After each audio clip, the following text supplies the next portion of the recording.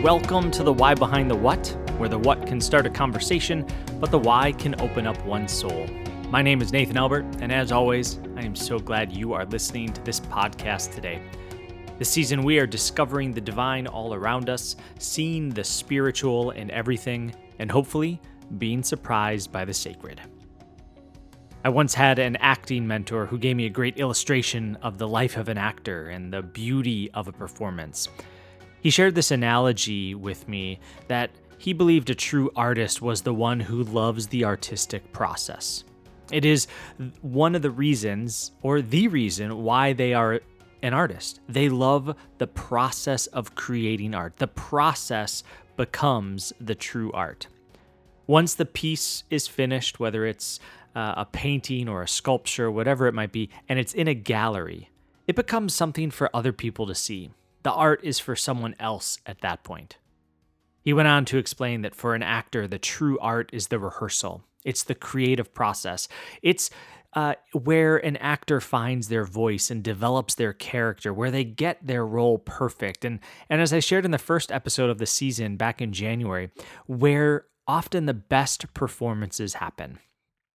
Now, once a show opens, actors sure play a large part in that performance, but it's now for the audience. Once the show opens, you don't change the delivery of your lines. You don't really adapt your choreography or ad-lib or improv. The show is set, and it's for the audience to experience with you.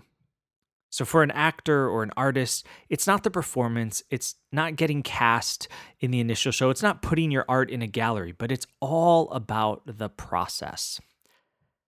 I've been mildly obsessed with the show Blown Away on Netflix. It's a glass blowing competition show. They have artists who have about 4 hours to design and create stunning pieces of blown glass. They're given challenges and themes and all sorts of parameters to create something beautiful from blown glass within a matter of hours. Now, I don't know much about glass blowing, but from this show, I have found that it's a pretty incredible art form. And it's also really stressful.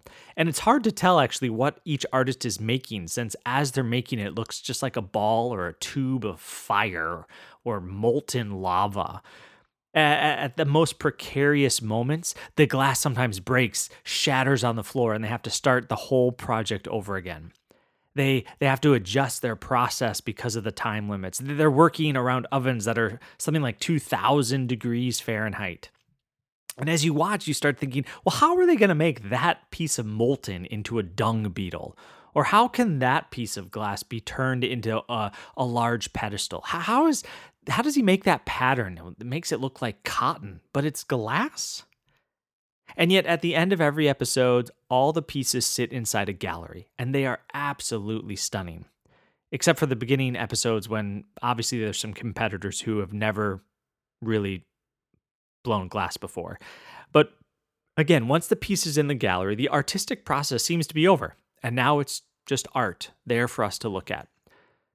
As I've been thinking about this, I kind of wonder if there's something similar within the spiritual journey.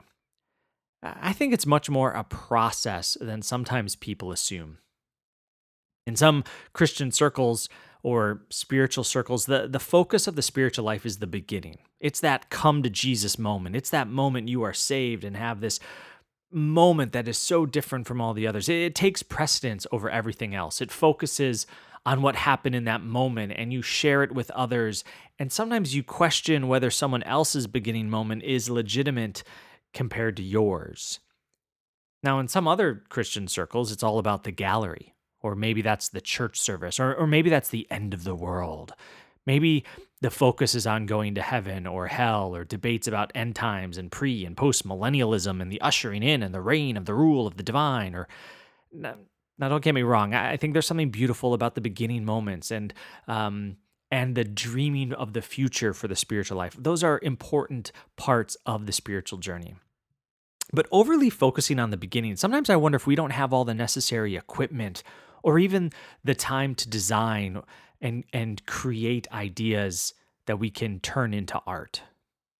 And sometimes I think if we overly focus on the end, that gallery, maybe we won't be present to our current moment and the creative process that is right in front of us. I think the spiritual life is a creative process. It's where things break. It's where things are formed.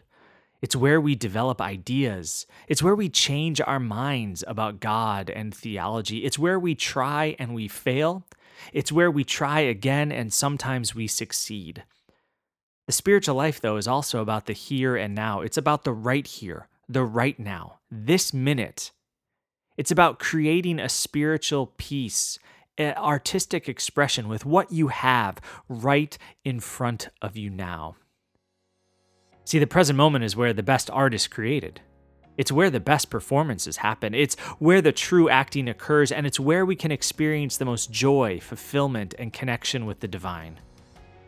When we are fully focused on the present moment, aware that the divine is as near to us as our very breath, that in the divine we live and we move and we have our very being, then the entire process becomes this beautiful and creative experience.